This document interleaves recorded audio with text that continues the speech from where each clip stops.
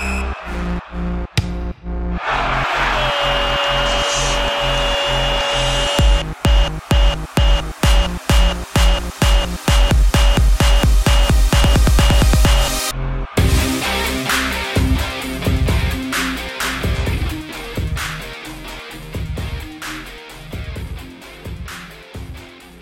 City Sound Off, episode 6. I'm not going to lie, that music really almost like made me deaf. Oh, maybe I just turned it up for fun. Blow your eardrums out. I could somehow hear the vibration of the Roadcaster sitting here in Dorchester. I'm not sure how scientifically that was possible, but when we were listening to the theme music, I was like, how can I'm able to hear through my computer the vibrations of the Roadcaster. Maybe we should turn it down or something. It's now embedded in you. Yeah, you've become one with the Roadcaster, Tristan. I've always been one with the Roadcaster. Even though I still have no idea how that thing works, and we've had it for 3 years now. Guys, how are we doing this evening? Happy Sunday. Sunday fun day, Sunday anxiety for the week ahead. That's right. However you treat it, it's kind of what it is every weekend. But yeah, however Sunday is hitting, I hope it's hitting appropriately. Massive clean sheet Battery win last night over Memphis 901 FC. They are now looks like a 1 point back of Tampa. My apologies, and five back from Pittsburgh. So nice little playoff push on the horizon here for the boys. Did you guys watch?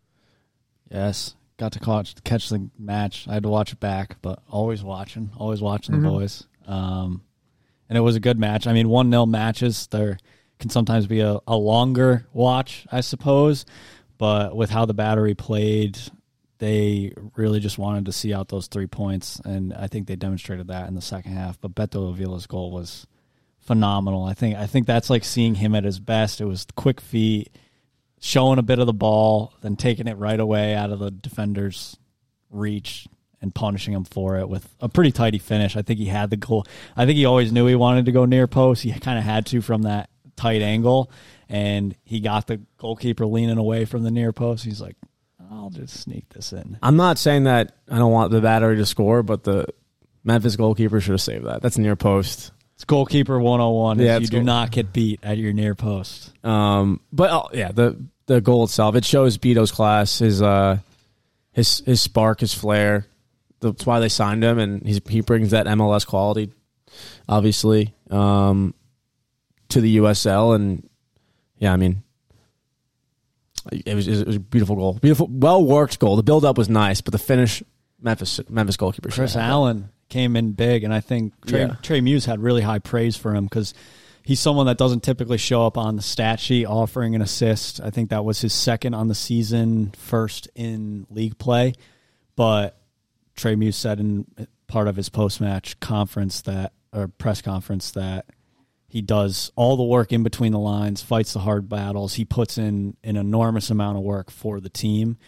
So to get him on the stat sheet, get him that assist in what was the game-deciding goal, I think that's massive, and it's a good reward. They're without like that. They were also without Augie starting, so they had other options to go with. Traeger started. I think Beto played at the 9, actually, if I'm not mistaken. He did come off. Yeah, that's further. He did come on and play for the 9 in place of Augie. But I was going to say, too, I don't know if we've talked about it all too much on this podcast, but Battery once again flexing the deep bench. I have 5 total guys coming on, all of which made pretty good contributions. And again, Beto Avila stepping in and getting a goal in place for Augie Williams. Got to be nice as a coach, especially at the USL level, and especially this late in the season as you're getting closer and closer to the playoffs, to be able to lean on that bench a little bit, because at this point in the season you're going to have tired legs. Some guys are going to pick up knocks here and there, not trying to sling any bad luck Battery's way, but it does happen. So it is important to be able to have a good supporting cast coming off the bench. But once again, I felt a really good showing off the bench by everybody. And they have Otto Rodriguez who's back from injury, so that honestly only boosts them. And he's someone that I think they signed and was kind of like, he obviously was USL League 1 player of the year, or was player of the season. And obviously moving up a league, he did come to be more of a squad player, but every time he's played, I think has shown up, has scored big goals, has had assists. So I think he's someone that the team relies on heavily to be another outlet within the squad. And obviously to get the win over, former team of Ben Pierman's, Derek Dotson, Chris Allen, Trey Muse. Yeah, I think there's 4 players in the team. That play for Memphis. They did lose back at Memphis earlier in the season. I think a game they dominated most of the match, but they obviously didn't see it out that way. But obviously, it's good to get. It's never good to lose twice to a team in a season. So to get one win, especially at this point, team. at former team especially, it's a tough pill to swallow. Speaking of Trey Muse, another, I think, league-leading clean sheet for the man. I mean, he's got to be up there. I did a stat check recently, and I think he was at the top of the list, if not very near it. But another clean sheet for Trey Muse, who, again, I mean, there's been a lot to like about this Battery side this year. I'm sure many of the fans would agree with me in saying that, especially a system that builds from the back and a system that has everybody very involved and everybody very high pressing the entire match. A good keeper's super massive. They occasionally will get caught out. So the fact that he's been able to step up as much as he had, especially in his first season, really, really been impressed by him. So hopefully that's a guy that they can hang on to in the long run, but also a guy I could see potentially making an upward move at some point. Yeah, but he's got an incredible stature for a goalkeeper, the frame, the ability to make not only reaction saves, but he has the ability to distribute too. He's a very confident keeper. And it was a personal record. I think it brings him to 9 clean sheets on the season, which beats his former record of 8 clean sheets in a year, which came from his time last season at Memphis. So applaud to him for getting just another record under his belt at such a young age. It's a sight to see. Rocking the mustache. I think he still has it on him. It comes and goes, but we just had Ange Postecoglou talk about finding players in interesting places. So again, this is a team that has benefited a lot from having Trey Muse in the lineup, but I wouldn't be surprised if a club came knocking from, who knows, maybe a Belgium team, some club like that could use a fresh young keeper. But either way, Ben, like I said, really impressed with him. I think he's a huge part of why they've had success. But yeah, I mean, it's a pretty close race there in the standings. We could still catch Tampa Bay. Pittsburgh they're winning a lot of games, but I mean, in terms of hosting a playoff spot, I feel like Charleston should feel pretty good about that. Yeah, it was a big 6-point swing because Memphis were hot on the coattails of the Battery heading into the match. I think they were sitting right directly behind them in a bit of hot form too through the mid-stretch of the season. So the fact that the Battery able to claim those 3 points and now create a bit of a cushion in an effort to get that home playoff match is going to go a long way. And this is, I mean, the advantage of playing at home, regardless of how the Battery have been over the course of the season at home, like it's going to go, it does things that you can't describe, right? For a player being at home, you don't have to travel, right? That's one advantage. You have the crowd behind you. In this case, in this match, the Battery faithful showed out with 4,000 plus. So like that's to have that energy to feed you heading into the match. And then another factor that the Battery have over some teams is they play on a grass surface. So sometimes you're heading to a turf field. If you're training on grass all week, maybe you have to move your training location just to get up to speed, get up to the play of the game, so you can work your way in to when you travel to an opponent's pitch. So now that they're playing on grass, it might be hard for teams to get on a grass pitch and actually train. And they have that home field advantage, and it's on many fronts that they'll get that. So I think it is big for them to really get the points down the stretch here as they did over the weekend and put it to good use. The weather also, I mean, obviously it's the summer, so most states are hot right now, but there's water breaks going on at this game. The humidity is always up in Charleston, so something that I think every little bit of advantage counts when you're in these positions. And I think you kind of psych yourself out in a positive way. Be like, oh, we've got this behind our backs. We're used to this. We're used to this scenario, this grass field, the bumps that we know where the bumps are.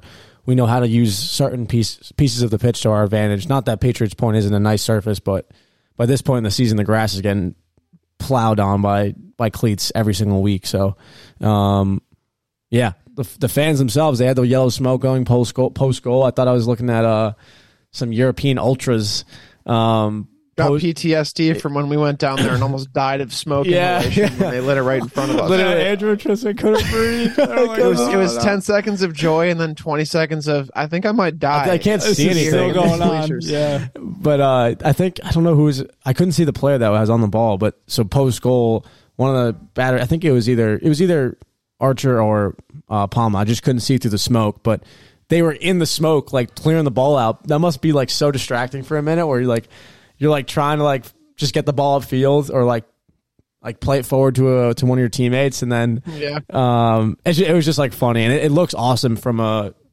American perspective. We want to watch more fans at games and see more crowds be more lively, and that south end seating at Patriots Point was more filled as the game went on. So we're seeing, I feel like almost every time, more fans in the stadiums, which is awesome.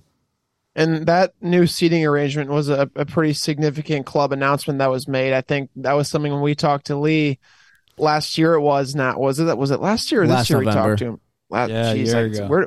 Where does the time go? All these trips down south start to blend together. But he mentioned that as a huge project that the club was partaking, and it's by all accounts been a huge success. I think it's a really good sign, not just for Charleston, but for the USL in general, is if you put a seat there, someone will put a butt there, and that's a good thing. The more seats they've been adding, the more people that are coming to stadiums, and that's kind of the whole name of the game, right? In terms of, continuity and success for a USL club. And Battery have sort of written the book on that, right? They've been around longer than most other sides and been successful for a lot longer. But either way, it is nice to see when they start adding stuff to stadiums, people will start to take advantage. And again, the shipping containers, I just love the look of them. It's so rustic and yet contemporary, and they're classy, and they look great if you just hang a bunch of kits inside and say, hey, you want a kit, idiot? $80 here. Come on, take one.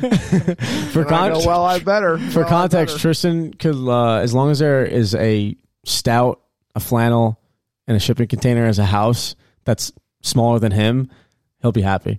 I'm easy to separate from my wallet in those conditions. I'll put it that way. But good stuff from the Battery. Good to see him get a win off the bounce, and some big matches ahead. And shout out, we have an international appearance on one of our Battery members, don't we? Yeah, Jesse Randall. He's actually, speaking of depth in the squad, you want to have everyone with you, Jesus, Bob. I thought you said death. My God. Yeah. Speaking of death in the squad. Depth. Yeah. Obviously, these are moments you have players go off on international duty, and he's a New Zealand native, so he's off with the U23 team as they go through Olympic qualifiers. So exciting for him, exciting for the Battery, for the fans. Obviously, you have Declan Wynn, who's also a New Zealand international at the senior level. Fidel's at the U17s, like consistently playing for them. He's someone that we've seen appear in the Mexico kit. So it's just cool to see kind of your players. All your players go off for the international sides, Leland Archer and AJ Patterson as well. So it's got to be a tough mid-season trip flying all in New Zealand. Yeah. Yeah. Oh, yeah, that's a hell of a time swing. I don't even know how that would, how long, that must take forever. I think it's like 36 hours in advance. It's like somehow days ahead because you're that far away. Yeah, hopefully they're playing somewhere else and he doesn't have to go all the way back to camp. Yeah, hopefully not. That'd be or the weather's brutal. Nice. You know what the best thing about, one of the best things about the USL is during these player call-ups, it's just such a funny paradox between like that and Premier League, where when they host an international tournament during the Prem season, when that happened a couple years ago, and some of the guys on Prem clubs were like being taken away from their team. It was the AFCON. That's what it was. AFCON. Yeah. Because Arsenal had a ton of players from Africa and they were all going to play. And so a lot of the Arsenal fans were like, what? This is bullshit. But I love the complete opposite feeling in USL where it's like, oh, our boy's getting called up to New Zealand. Like, that's sick. Go do your thing. That's amazing. We're in a vastly worse position to win the game. But you know what? That's not important because you, my friend, are going to play for New Zealand. Like, I just love the attitude that it's way more supportive. I think it fosters a better environment for players. Yeah, but definitely more celebrated. 100%. You don't have to listen to the Jurgen press conferences of him just like shitting on the circumstances. Right. He's like, I already have 2 players hurt. I'm losing more players. And to be fair, he's far from the only manager that regularly shits on the circumstances. Yeah. That's kind of their main move. But it's just nice when you get a guy that sort of gets a good opportunity like that. I think we're able to recognize that. But All good things. Some not so fun news coming out of the USL. One of their playoff contenders has announced that they will cease operations for the 2024 season. So this will be the last season for San Diego Loyal. Really, really tough news, especially because that was one of the more up and coming clubs in the USL. Seems like ownership was really close with fans, and they had a really cool thing going. I mean, we have a little bit of information. We've obviously done some research beforehand, but it seems like the gist of it was they did not have a great current situation with their stadium, Torero Stadium. They tried to move to a college stadium at UC San Diego, but there wasn't enough seats, and they're really not able to find a home. But I think that might be paraphrasing a bit. Yeah, that's kind of that's the gist of the situation, and the USL requires stadiums the size of 5,000, at least 5,000. Torero Stadium was 6,000 in capacity, and like you mentioned, there was issues with the lease itself, and they wanted a training facility, they wanted an academy, they wanted a new stadium, so all those things couldn't be brought forward. And I mean, we watched the video, the chairman, the owner, because Landon Donovan's also co-owner as well. And so, who was the other owner that spoke? Oh, you're gonna make me say his name. Yeah, no, it was Andrew Vasiliadis. He's the club chairman. Yep. So he obviously disclosed that they've been in the league for the last 4 years, everything they've done, the community they've built, and they want to provide the best club going forward. And he didn't feel that they could do that considering the circumstances of their situation. And so they're ceasing operations. It's horrible news to hear, obviously, because we on the Howlers podcast have always kind of praised San Diego Loyal's like logo and the following they have, and just another USL team that has a big supporting and has grown over the last 4 years positively from a exposure perspective. Yeah, they definitely do it right out in San Diego. And like as you saw the post go up, I'm not sure if it was Andrew that made the statement or if it was the CEO Justin Papadakis, but one of them made the statement. Yeah, San Diego, they did it right. Their fans were heartbroken at the news. I don't know if they had more of an inkling of what might be happening than we did as outside fans. Like maybe they had caught some wind, but I think it was just more of a devastating blow with how the news came out. It was very sudden. Like obviously mid-season is not the time that you want to be making this announcement either. We know that RNYFC made a statement prior to the season kicking off in a different league in the U.S., but having to make that statement and come forward as the owner that this is going to be the last time we're doing this. And Justin Papadakis is the USL deputy CEO. So, okay. So it was the other guy. Sorry to cut you off. Just wanted Yeah, no. We got to get these names straight. We're trying to get the facts out there. But good catch, Andrew. Yeah. I think you have to also consider the fact that San Diego is a region or a city that was picked for a MLS expansion side. And I know that it's being chalked up to the fact that they were unable to find a stadium. There was issues with the current lease, but I personally find it hard to believe that those are the only factors going into that decision. I think there's probably also pressure as the MLS easily lands a stadium. Tristan, you said it was 35,000 seats that the MLS team will be going into.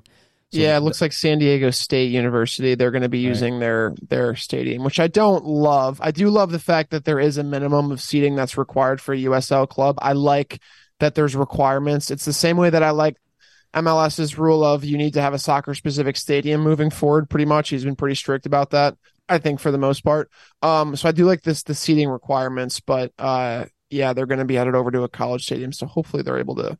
Yeah, but you also have to wonder, right, as like an owner, chairman, whatever it might be, that now that there's another team coming to San Diego, what part of the market share are you going to lose in that? And if they're already struggling, like maybe part of the reason they couldn't get the lease signed or get it agreed is because maybe it was too expensive. So maybe they need to get more fans, more butts in seats, and more people to games and actually watching the game by buying a ticket. Who knows?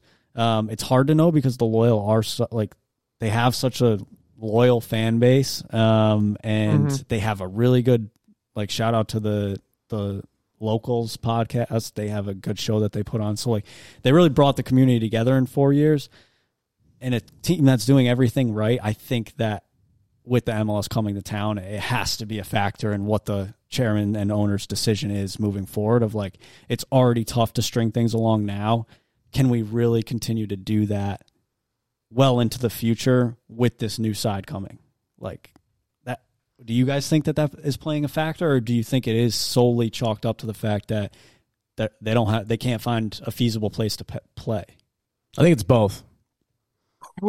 I would agree that it might be a little bit naive to think that those two things were not connected at all. I think maybe if I'm the club chairman of Loyal, I look at an MLS expansion club and I think, well, it's just awful timing. I wouldn't normally support this, but the fact that we are in this predicament where we can't really find a stadium right now, we can't do anything that seems economically feasible without having really, really difficult financial issues for the club. Like, I don't think that there's any connection there, but I have to think he at least thought, well, any fans that we have are probably going to be tempted by this cool, big, sexy MLS club that they're going to put somewhere. And, you know, again, it is a college stadium, but at some point they'll probably get investment for their own stadium. So I just think there was a lot. It was like a big noisy neighbor came in, and then the Loyal fans had to just kind of witness everybody be really amenable to this new MLS expansion thing, which there's a lot of money behind and they can probably make more money from. But it was just another really shitty situation of like a mom and pop shop maybe being closed down just because it's just not economically feasible. But not that MLS had anything to do directly with it, but I mean, it definitely didn't help. That's what I would say. When we spoke with Jose over at Box to Box, you mentioned obviously, and Goals TV, shout out. Goals TV, shout out. He mentioned FC Dallas doesn't compete, but they also have a smaller league team in Dallas that has more of the diehard fans. And he said the FC Dallas's outing is more like a family outing, like an attraction, rather than like those diehard soccer fans. So right.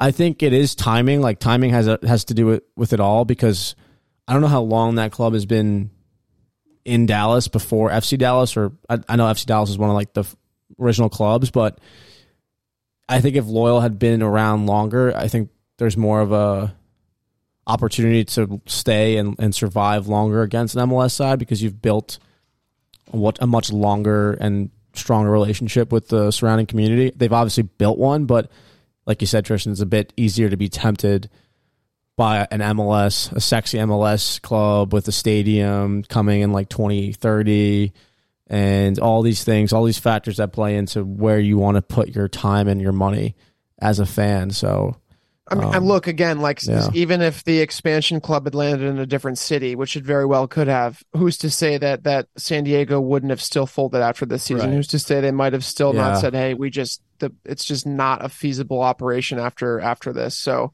it's shitty to think, but again, like, not that I'd even say that MLS expansion was the nail in the coffin, but I think it did kind of weigh in terms of those factors that probably led to this. But overall, it's really shitty. I mean, you'd like to think that at least now everybody will rally behind the team like crazy in their playoff push, because they are going to be a playoff team if they keep playing well. They're right in the thick of it. They're currently 5th in Western Conference, so they have a pretty good point cushion on 9th place New Mexico. So they're looking pretty good for a playoff run, but hopefully there's some sort of rally, and maybe that they did just sell out like crazy moving forward. But either way, that's San Diego Loyal. We will be thinking of you and watching you a bit more. I'll definitely be tuning in. I mean, now I feel like there's more of an inclination to like they'll jump be coming in there. to the Point in 2 matches, right? It's September 9th at Patriots Point. So well, I also got to think root against them then, which sucks. But every other match, I'll be rooting for them. I also think there might be more information that maybe will get released over the next few months. I mean, I told you guys about that statement that was supposedly released by the MLS. I have no way to confirm. It was sent in a fan group chat, but it has an MLS logo on the bottom and also a San Diego logo on the bottom, so it makes it, and it's very well stated, but the way that ChatGPT. The way that statement, it probably was written in ChatGPT, but the way that statement was phrased is like the MLS is like almost taking it as a passing of the torch. Like one of the sentences said, "We look forward to heralding a new era of soccer excellence and developing a profound connection with the community." So it's like that's one sentence in the statement, but that makes it sound like, okay, you're coming to town, but like you don't have to take anything from what San Diego built. Like you're not carrying on the Loyal legacy. Like it's like you walk into like I don't know, like a kid goes on Halloween, gets a bunch of candy, and you're like, you take his candy bag, and like, oh, I'm so sorry, I'm taking all your candy. I'm so sorry. Yeah. You're just like taking everything that he just went and got, and he's like taking are they gonna? but they're apologizing the whole time. Is MLS going to keep the Loyal guys on payroll? Like, because that's the main thing. That's the main important thing here. But either way, I mean, it should be a pretty raucous run. I wonder if they're going to just keep the name San Diego Loyal. Would that be like classy or not classy to you guys? The MLS team? I feel like legally they wouldn't be able to do that. We're going to keep the identity. Depending on what was said, I would imagine the owners have met, especially being that Landon Donovan is owner. He has met with individuals at the MLS, but I think there's got to be some sort of like copyright issues or whatever, with branding issues. And I don't know if the MLS team would just, I feel like they would, you know how the MLS is, they're so greedy and like money grabby that they're not like, oh, we're not going to pay this team even $5,000 for their logo. We'll just make a new one and it'll be better. We'll just take it. Yeah. We'll just come in there and we'll take it because it's ours. Rip the bag right off your chest. Yeah. But that's about us. That's about it for us. I mean, looking ahead, again, Charleston will travel to New Mexico this weekend, and then they have a home game after that, right? Who is it against? Against Loyal, yeah. Against That'll Loyal. Be the last time, if you're a Battery fan, that you can see the Loyal play. Probably have the option to play, unless you plan on traveling out to San Diego. But so get your tickets. Yeah, get out there. Go to SeatGeek. A bit of history to San Diego, baby. Go to SeatGeek. Get your tickets. Yeah, or just DM Landon Donovan. I think he said that. He goes, if you DM me directly, I'll hook you up with tickets. So he's pretty responsive. Everybody reach out to him on Instagram, Twitter, wherever you can find him, and beg for tickets, and he'll be into it. Yeah, these are also two winnable games. Interesting to see how they'll match up against some West Coast competition too. I mean, I think expect to get some points against New Mexico. They're sort of down and out right now, but San Diego's they can play, so that'll be one I'm looking forward to very much. That's going to be a big night on ESPN for the boys. That's what we got, right? Last calls. We got new merch coming, maybe. Oh yeah, new merch coming. Just general new merch, and then Hispanic Heritage Month merch, and then Breast Cancer Awareness Month. There's stuff coming out for that's October, right? Yeah, October. Like so new merch coming out from the Battery. Keep an eye out for that, and yeah, that's a wrap. Next time that direct deposit hit, baby, go over to Charleston Battery website, get yourself a new bit of merch. Tristan will be the first one in that waiting room. Yeah, it'll be sold out. Don't get 2XL. That shit'll be sold out already because I already bought it. They're gonna come over here for an episode. He's just decked out in Battery gear. I'm wearing 8 of the same hoodies. 8 of the same hoodies, but each size is bigger than the last, so that they fit over each other. Can't move. It looks like a marshmallow. I'm like, I racked up some debt, but man, do I look ridiculous. All right, folks. Have a good one. See you all very soon.